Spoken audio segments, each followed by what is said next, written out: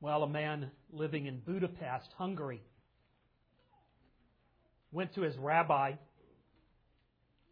complaining, "My life is unbearable.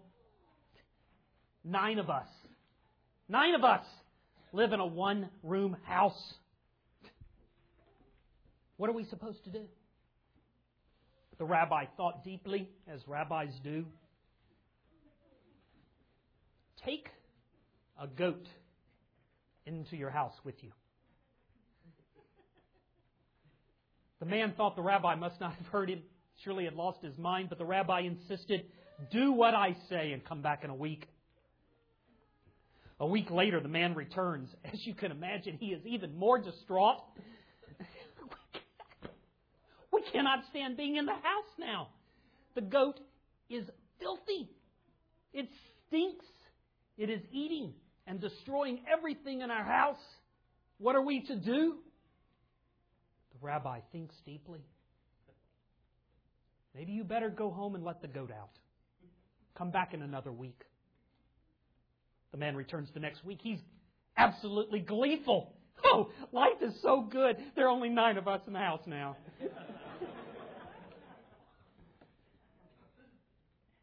Perspective is important, is it not? A different perspective can often change our attitudes. We must somehow begin to see the world as God does if we are to obey this psalm and give thanks to the Lord. You heard the refrain, "Oh, that people would give thanks to God for His mighty deeds, His wonderful works." The number of hours of daylight are nearing their ebb here in the northern hemisphere. Night lengthens as the cold air squeezes both the heat and the life from the land. Soon the snow will begin, and with it a disease known as SAD, S-A-D, seasonal affective disorder. These winter blues bring feelings of depression that may not lift until the spring sun. It is cold. It is dark. It is dreary. And we need a new perspective in order to give thanks. Verse 43 of our text says, "If we are wise, we will observe. We will consider. We will understand what God is doing. We will see the love of God." Is God's abundant kindness evident at all in the winter snows? Well, according to the Census Bureau, there are 116 square miles in Omaha. That's in the official area that the city owns, that those of us who live in the city rent our land back from them. 116 square miles. In an average year, there will be 30 inches of snow fall in Omaha. And 30 inches of snow is about 3 inches of water on average. Snow is puffy water, you understand, so it compresses down. 116 square miles is 3,233,894,400 square feet. Over 3 billion square feet in Omaha.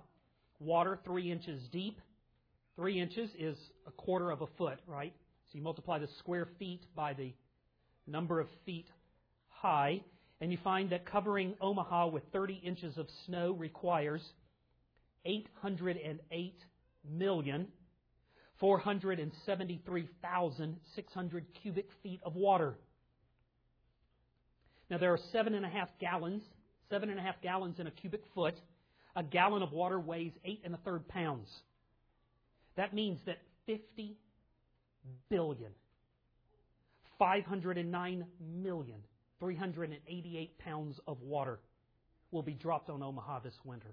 More than 50 billion pounds of water.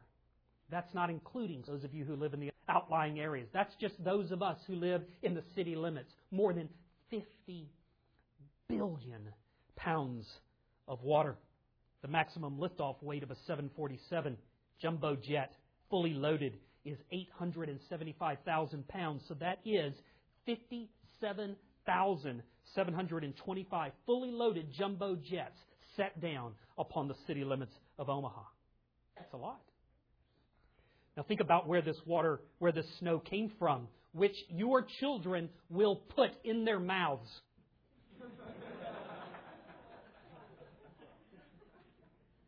Before it began its journey, it was water in a pig's lagoon in western Nebraska. Before it began its journey, it was water washing over the rotting carcass of a deer that had been hit by a car on the side of a mountain in Denver, Colorado. Before it began its journey, it was water in an ocean of animal and industrial waste that would turn your stomach to know what is in there. But somehow God lifts 50 billion pounds of water out of its putrid surroundings and flies it all the way over here to Omaha to drop it on your daughter's waiting tongue.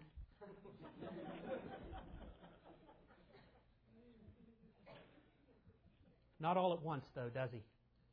Because if she were to stick out her tongue and have a 747 land on it, it would not be good. Right? So He floats a mountain of water, cleaned and purified, and sets it down with the gentle touch of a Rembrandt. Flakes large enough to fall through the atmosphere without evaporating, but small enough to delicately kiss your cheek.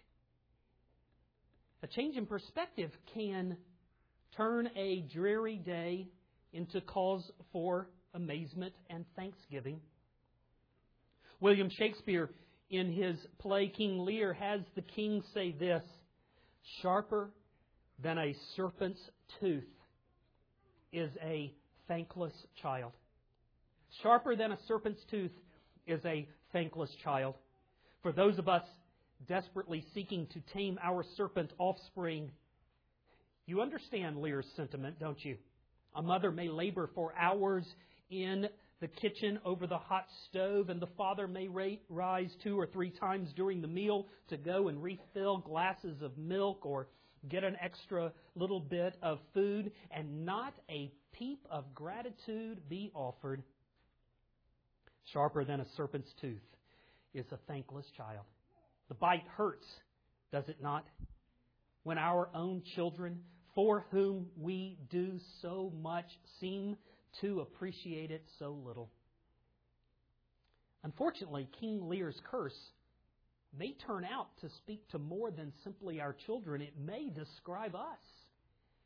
Scottish Presbyterian pastor David Dixon, writing in 1640, said this: "There is no duty to which we are more dull, or at which we are more awkward, than the praise of God and thanksgiving unto Him. Neither is there any duty for which we are in more need of being stirred up." There is no duty for which we are in more need of being stirred up. George Washington and the Congress in 1789 understood that they needed to stir up the people of America to giving thanks. Washington's first Thanksgiving proclamation reads, "Whereas it is the duty of all nations to acknowledge the providence of Almighty God, to obey His will, to be grateful for His benefits, and to humbly implore His protection and favor. And whereas both houses of Congress have requested me to recommend to the people of the United States a day of public thanksgiving and prayer, to be observed by acknowledging with grateful hearts the many signal favors of Almighty God. Now, therefore, I do recommend and assign Thursday, the 26th of November next, to be devoted by the people of these states to the service of that great and glorious being who is the beneficent author of all the good that was, that is, or that will be, that we may then all unite in rendering unto Him our sincere and humble thanks for His kind care and protection of the people of this country. President Bush has continued the tradition and uttered another Thanksgiving proclamation. And so we prepare today and this week for a national day of Thanksgiving. But what if we're not particularly thankful people? We are easily discouraged. Things do not always go the way we want or the way we plan. We may not appreciate God because, quite honestly, we may feel like He doesn't appreciate us the way He should. But that's the wrong perspective. God would have us bring a goat in the house, so to speak, and learn again thankfulness. So I've entitled today's message, A Holiday Test for Our Hearts. Like any exam or test, there are questions and there are answers. Some answers are wrong and some answers are right. We want to end up with the right answers, not simply right answers that we can say, because knowing the right answers without hearts transformed by them is maybe worse than not knowing the right answer. But we have to know the right answer and also ask God to conform us to it. So here are the questions in this exam. The first question is this: am I naturally thankful? That's your first exam question. Am I naturally thankful? Now, most people, I find, consider themselves basically grateful people. Grateful for the blessings that they have received. But I'd like us to ask that question a little deeper and say, is our thanksgiving, is our gratitude more socially conditioned? Or is it really the music of our hearts? Are our hearts tuned toward giving thanks? Psalm 107 is written precisely because God looks at His people and He says, I have done amazing things, but you need to be reminded of that. You need to be reminded to be thankful for the redemption I have provided. I've redeemed you from the desert. I've redeemed you from imprisonment. I've saved you out of sickness, out of sin, out of sorrow, out of the sea, out of suffering. All again and again, God continues to pour out His favor on His people. And yet the people are not grateful. Their hearts are not tuned to make that kind of music naturally. Their attitude is more like, well, it's more like ours, isn't it? What have you done for me lately? But if Israel had reason, according to God, to be thankful, ought not we who claim to be Christians be even more thankful than Israel ought to have been? We have more reason than the church of the Old Testament. And yet, are we not quick to leave off thankfulness when God's providence includes a bit of a frown? I mean, I'd be the first to admit I'm not quick to respond with thanksgiving when trials and troubles come my way. James tells me to count it all joy when you meet trials of various kinds. But instead of counting it all joy, I tend to count it all misery and all suffering. When I was in a particularly difficult time in ministry, I was in Chicago. Things were going poorly at the church. I felt I had never met a group of people that so disliked me and disliked the Word of God. I called one of the elders at Harvest here in Omaha, a valued friend, a wise counselor.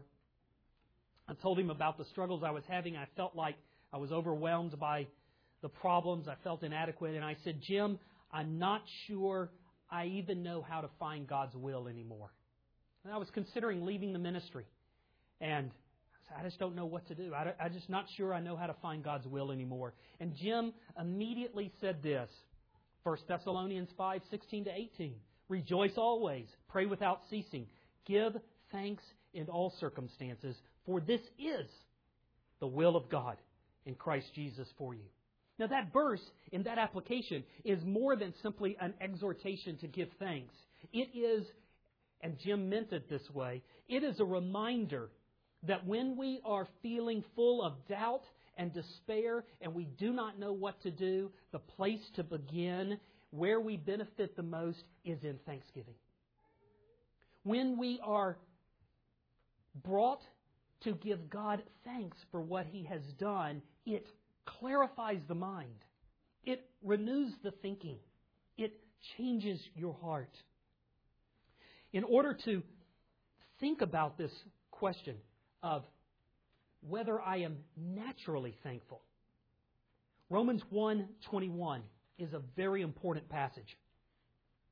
It's a very important passage for us to study in order to pass the first question on our quiz.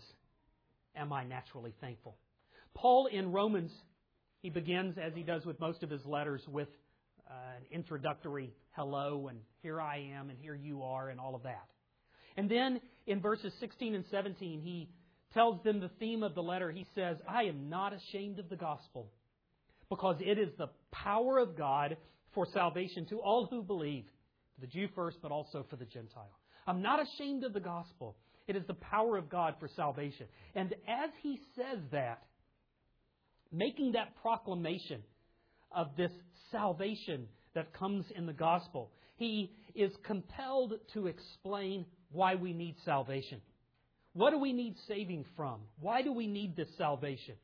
And so he begins in verse 18 and says, well, we need saving from God's wrath because we are guilty.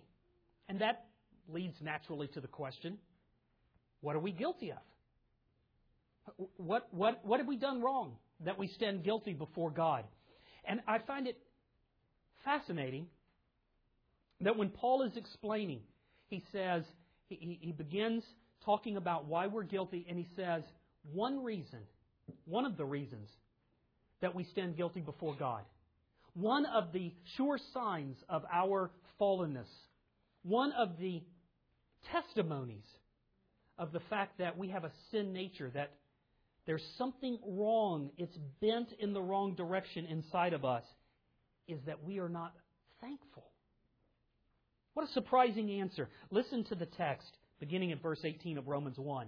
Paul says, for the wrath of God is revealed from heaven against all ungodliness and unrighteousness of men, who by their unrighteousness suppress the truth.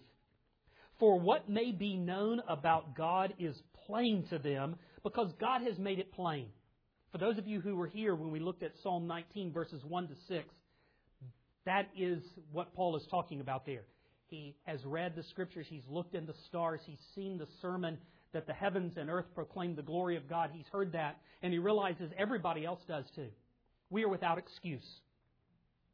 Why are we without excuse? Because, he says, God's invisible attributes, namely His eternal power and divine nature, have been clearly perceived ever since the creation of the world in the things that have been made.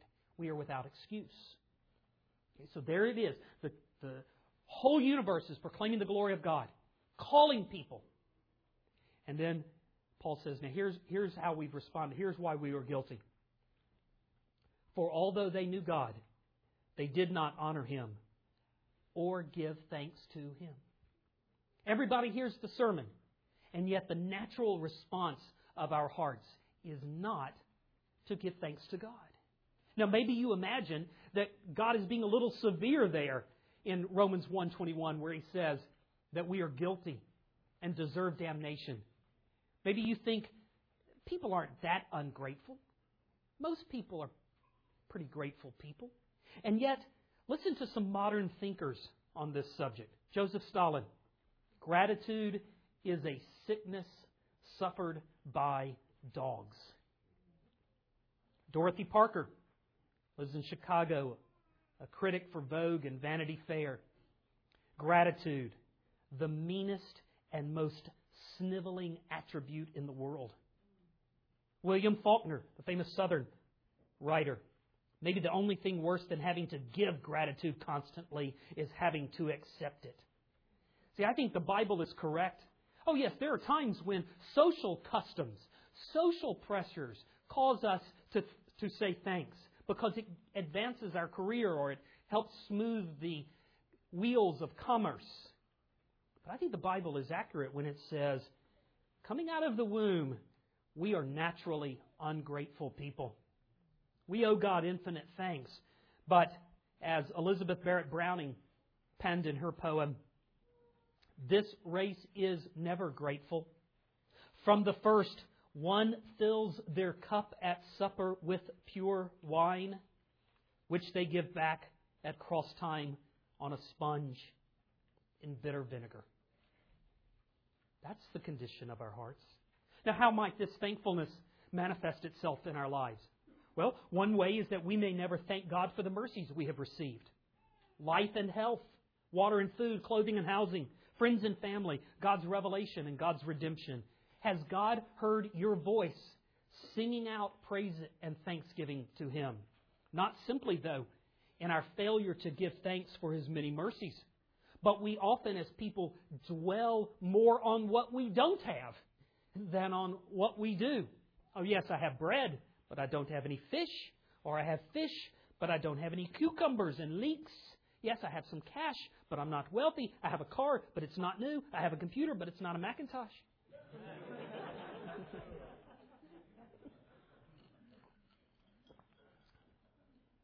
You're welcome, Mike. Many times, instead of joyfully and full of thanksgiving, God has heard our voices. But all He hears is sorrow for what I lack. And there's a third way that our thankfulness manifests itself. We fret too much over our ills. As I've told you in James, the Scriptures insist that affliction is for our good. Does God ever hear your voice in thankfulness for your troubles? I've told you this illustration before, but I think it's good enough to repeat. Pastor Matthew Henry was robbed one day. And the next morning, when he did his devotions and wrote in his diary, this is what he wrote: "Let me be thankful. First, because I was never robbed before. Second, because although they took my wallet, they did not take my life. Third, because although they took all that I had, it was not much.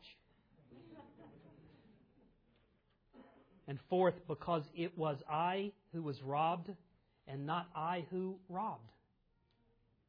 Thankfulness, even in the midst of affliction. Well, we could list other manifestations, but instead, let's just note this. If we are to learn the joy and the contentment of becoming thankful people, we must begin by confessing that we have a heart problem, a lack of thankfulness, and we must ask forgiveness because we are by nature ungrateful. Then second question on your exam is this: should I be thankful? Should we be thankful people? Or should we agree with some of those contemporary authors who said thankfulness is such a terrible thing? Well, this psalm, Psalm 107, seems to command thanksgiving. Not to merely suggest it, but to order it. Oh, give thanks to the Lord, for He is good. Additionally, there are at least 23 other psalms that mention thanksgiving. We've read several of them in the worship service, like Psalm 30. Sing praises to the Lord, O you His saints, and give thanks to His holy name. Psalm 79. We, your people, the sheep of your pasture, will give thanks to you. Genuine thanksgiving characterizes Jesus' prayers. Paul, who wrote 13 letters, mentions giving thanks 45 different times in those 13 letters. The book of Revelation, which, for whatever else it is, it's certainly significant in that it is a description of what worship looks like in heaven. It says a number of times that thanksgiving is one of the main characteristics of worship in the presence of God. Revelation 7 is an example. Here's a verse from Revelation 11. The 24 elders who sit on their thrones before God fell on their faces and worshiped God, saying, "We give thanks to you, Lord God Almighty." I've already referenced 1 Thessalonians 5. It commands us. It tells us that God's will is that you give thanks in whatever circumstances you have. Ephesians 5 says that here's how you know if you're filled with the Spirit. It produces in you giving thanks always and for everything to God the Father in the name of our Lord Jesus Christ. Should we be thankful people? Should we be thankful people? Look at Psalm 107 verse 2. Let the redeemed of the Lord say so. Let the redeemed of the Lord say it. Have you been redeemed from destruction and damnation? Have you been saved from sin and sickness and sorrow? Are you a believer? Then say so. Give thanks to the Lord. Now, in order to obey this commandment, in order to do what the Scriptures say, you must realize that thankfulness is both an attitude and an action.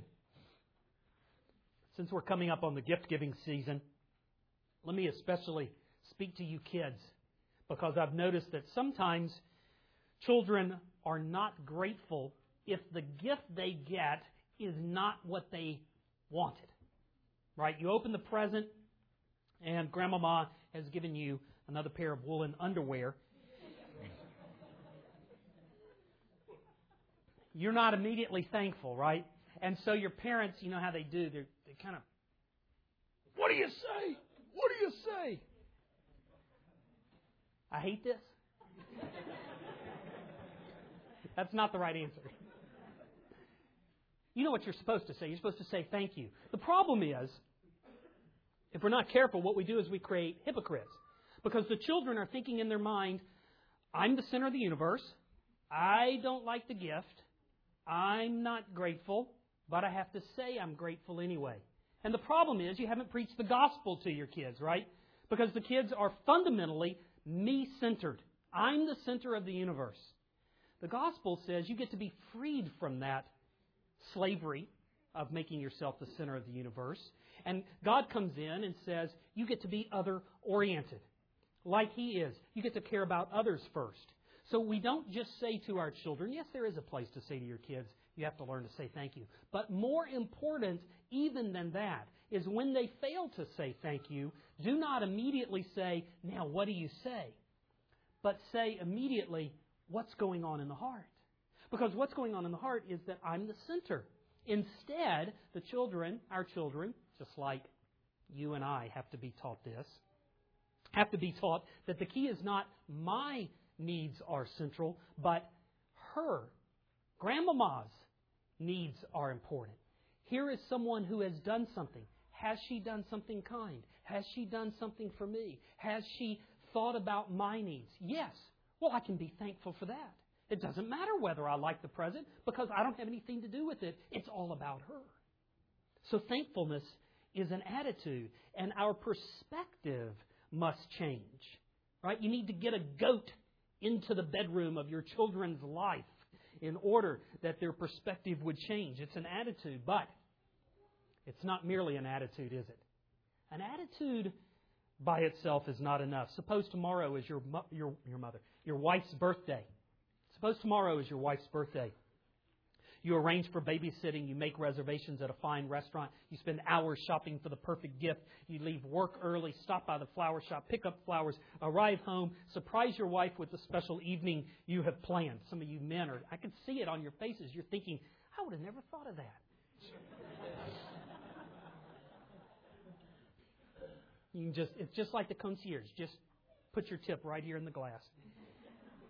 Probably the wives are going to be the ones giving me the tip.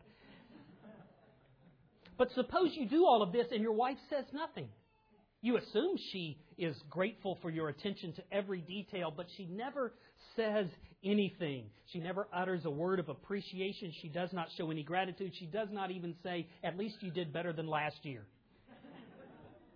Now, if you were treated that way, husbands, you would not be happy with that. You would be probably angry. Because we expect others to vocalize thanksgiving. We expect it from others. So, in answer to question 2, should we be thankful people? Let me give you 4 reasons why we ought to be. First, it is commanded. It is commanded. I've shown you that in the Scriptures. Second, we have ample reasons to be. Verse 7, give thanks to the Lord. Psalm 107, verse 1. Give thanks to the Lord. There's the command. For He is good. His mercy endures forever. There is the reason God has been amply good to you. Third, you demand it from others. That's the argument, by the way, of Romans chapter 2. When Paul says, Paul is asking a rhetorical question. He says, how do I know every one of us has the law written on our heart? He says, because I look at how you treat other people. And if they do not express thanksgiving, you are angry. But you do not express thanksgiving to God. Therefore, you've proven the law is written there. You know it's the right response because you demand it from others. And what you demand from others, you do not give. We demand it from others. But then fourth, it's our joy. It's the only thing that will make you happy if you are a believer. Did you hear about the farmer who was known for his complaining? A neighbor came by the farmer's ranch, and as he drove down the path leading up to the barn, he's amazed. He says, "This is the best harvest, the best whatever crop. Thank you, the best crop that you've ever had. This is fantastic." He says that to the farmer. "You must be delighted with this year's harvest." And the farmer says, he's kind of one of those old crotchety guys. "Well, yeah, it does look like the best I've ever had, but a bumper crop like that is awfully hard on the soil."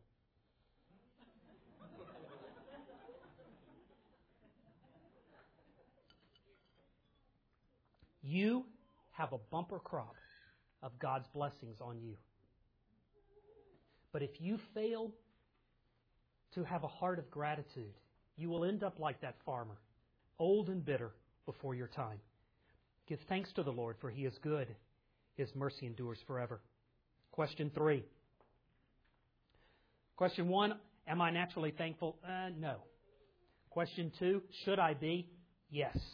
Question 3, how do we get the transition between those? Where do I get a thankful heart if it's not naturally in me? I see one of the places where the Bible teaches the answer to that in an interaction Jesus had with some lepers.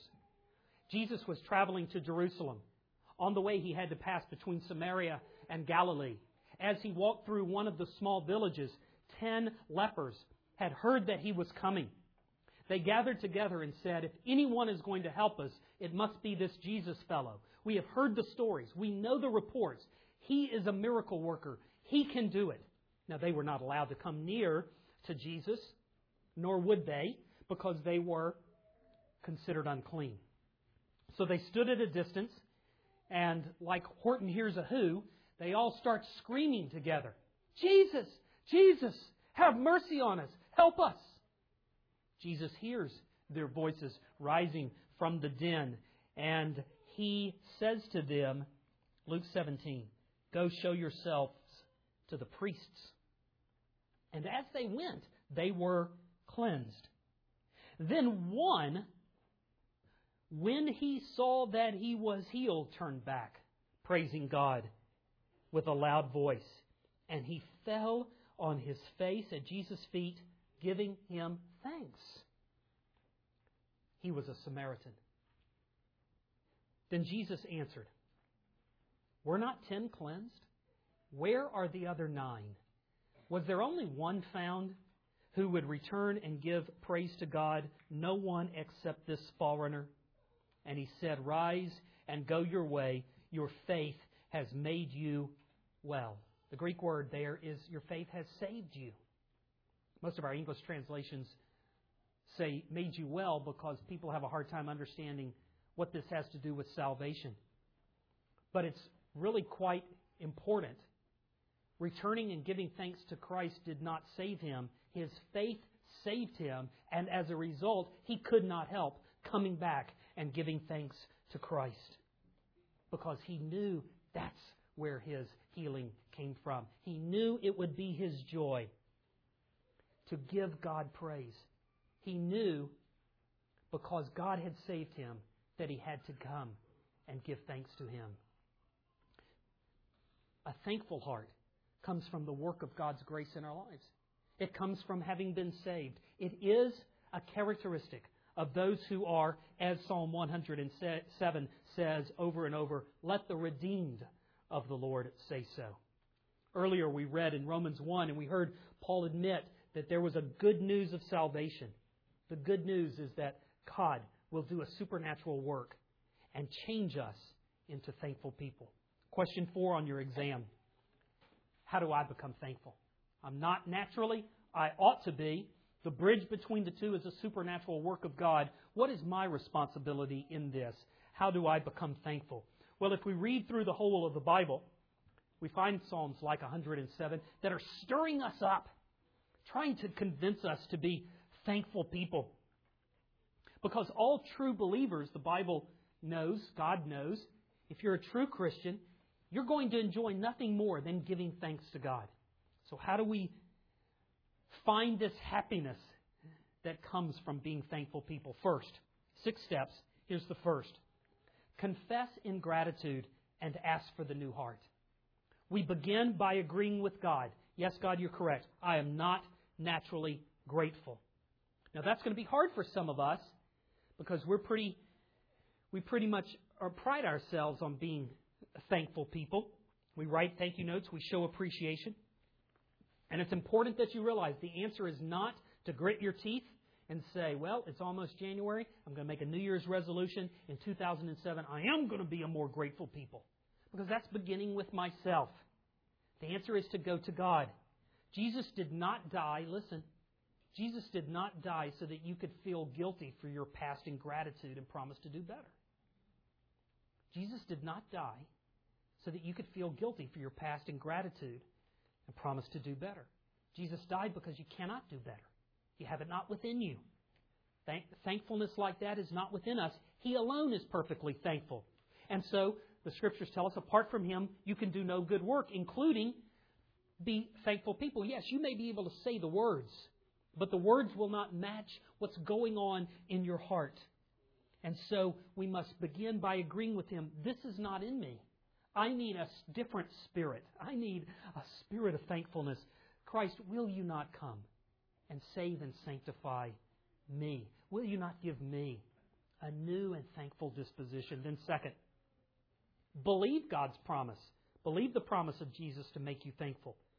You do not postpone obedience until you feel like obeying, because we obey from faith and not from our feelings. A new heart is guaranteed you in the new covenant. God says, if you will ask me, I will give you a new heart. So believe Him, take Him at His word, and act it out. Begin giving thanks. Believe this promise and fulfill it.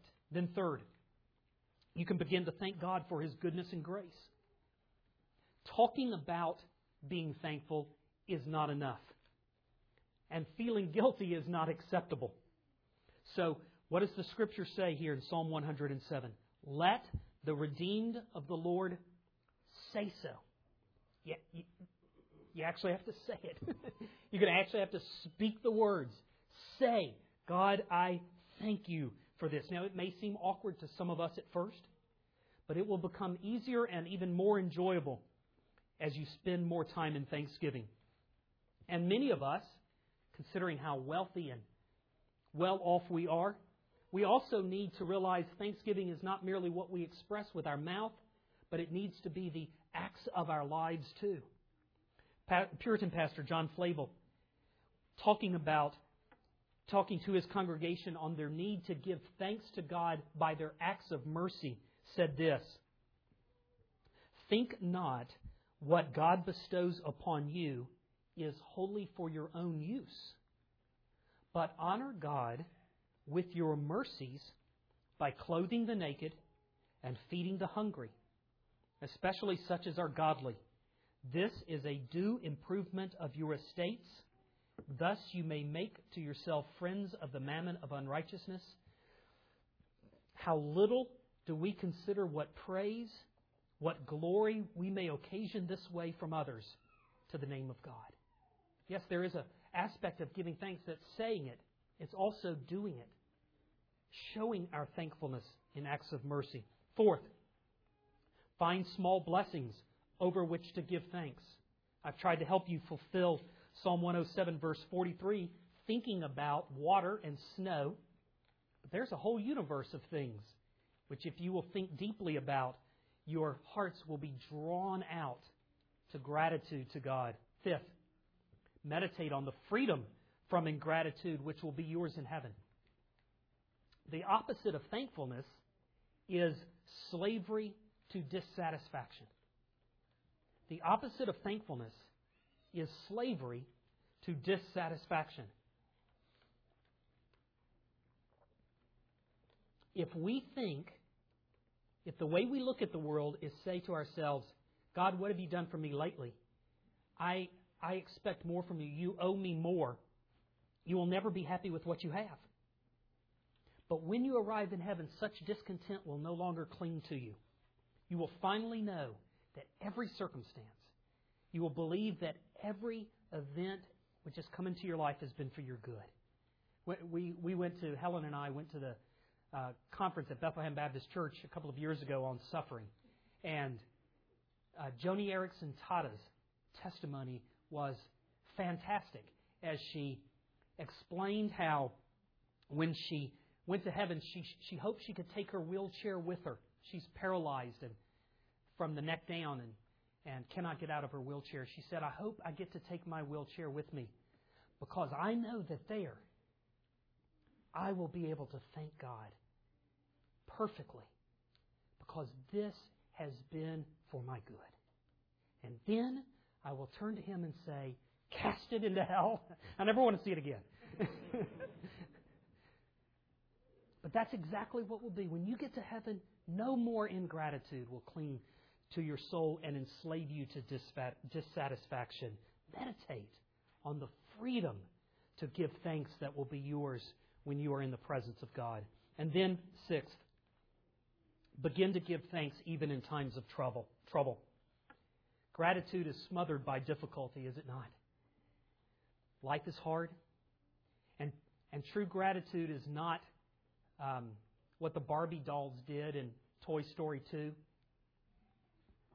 My cheeks are hurt from smiling so much. That's not gratitude. It's not a plastic smile. But it is trust in God's goodness and His love. And you will learn thanksgiving at the cross. Because there you will see that God did not spare His own Son, but gave Him up for you. And if He has done that, He will obviously graciously give you all other good things. God is for you. Who could be against you? What can separate you from the love of Christ? In all things, you are more than conquerors through Christ who loved you. Neither death nor life, nor principalities nor powers, nor angels nor demons, nor things above, or things in the depth, or anything in creation can separate you from the love of God in Jesus Christ our Lord. So maybe if we could modify the illustration that the rabbi gave at the beginning and say, don't bring a goat into your room, bring a cross. It will change your perspective. No longer will trouble be a sign to you of God's disfavor and a cause for grumbling. It will be the assurance of God's love and the guarantee to you that all things work together for good. Harry Ironside was a pastor in Chicago in the early 1900s. He preached at the famous Moody Church in downtown Chicago. One day he was sitting at a diner, just getting ready to start his lunch. It was a crowded restaurant. There was not a seat available, except at his little table where he sat, there was another chair. A man came up and asked if he could share the table with Ironside. Ironside said, sure, welcomed him. The man sat down. As was Pastor Ironside's custom, he bowed his head in prayer. When he opened his eyes and looked up, the man said, do you have a headache? No, I don't. Something wrong with your food? Ironside said, no, I was simply giving thanks to God before I ate. That's my habit. That's what I do. The man said, oh, you're one of those, are you? Yeah, it's a waste of time. I found out I have to earn my money by the sweat of my brow, and I don't have to give thanks to anyone when I get ready to eat. I just start right in. And Ironside said, oh, you're one of those, are you? You're just like my dog. He does that too. Father God, we don't want to be like the animals, deaf and dumb, tongues stuck in our mouths, and our passions and our appetites driving us to gobble down the world that you have made without a thought of gratitude. We know that, unlike the animals, we have been created in your image. in the image of Jesus Christ the Lord, who was thankful in all things. Rescue us, O Lord, from ungrateful hearts. Lift us out of the mire of our fallen nature and set us on the high mountain. Make our feet to stand on a firm place whereby we might not only give thanks, but we might yell it from the mountaintops. Let the redeemed of the Lord say so. Give thanks to the Lord. Make that the tune, the music of our hearts. For we ask it through Christ our Lord. Amen.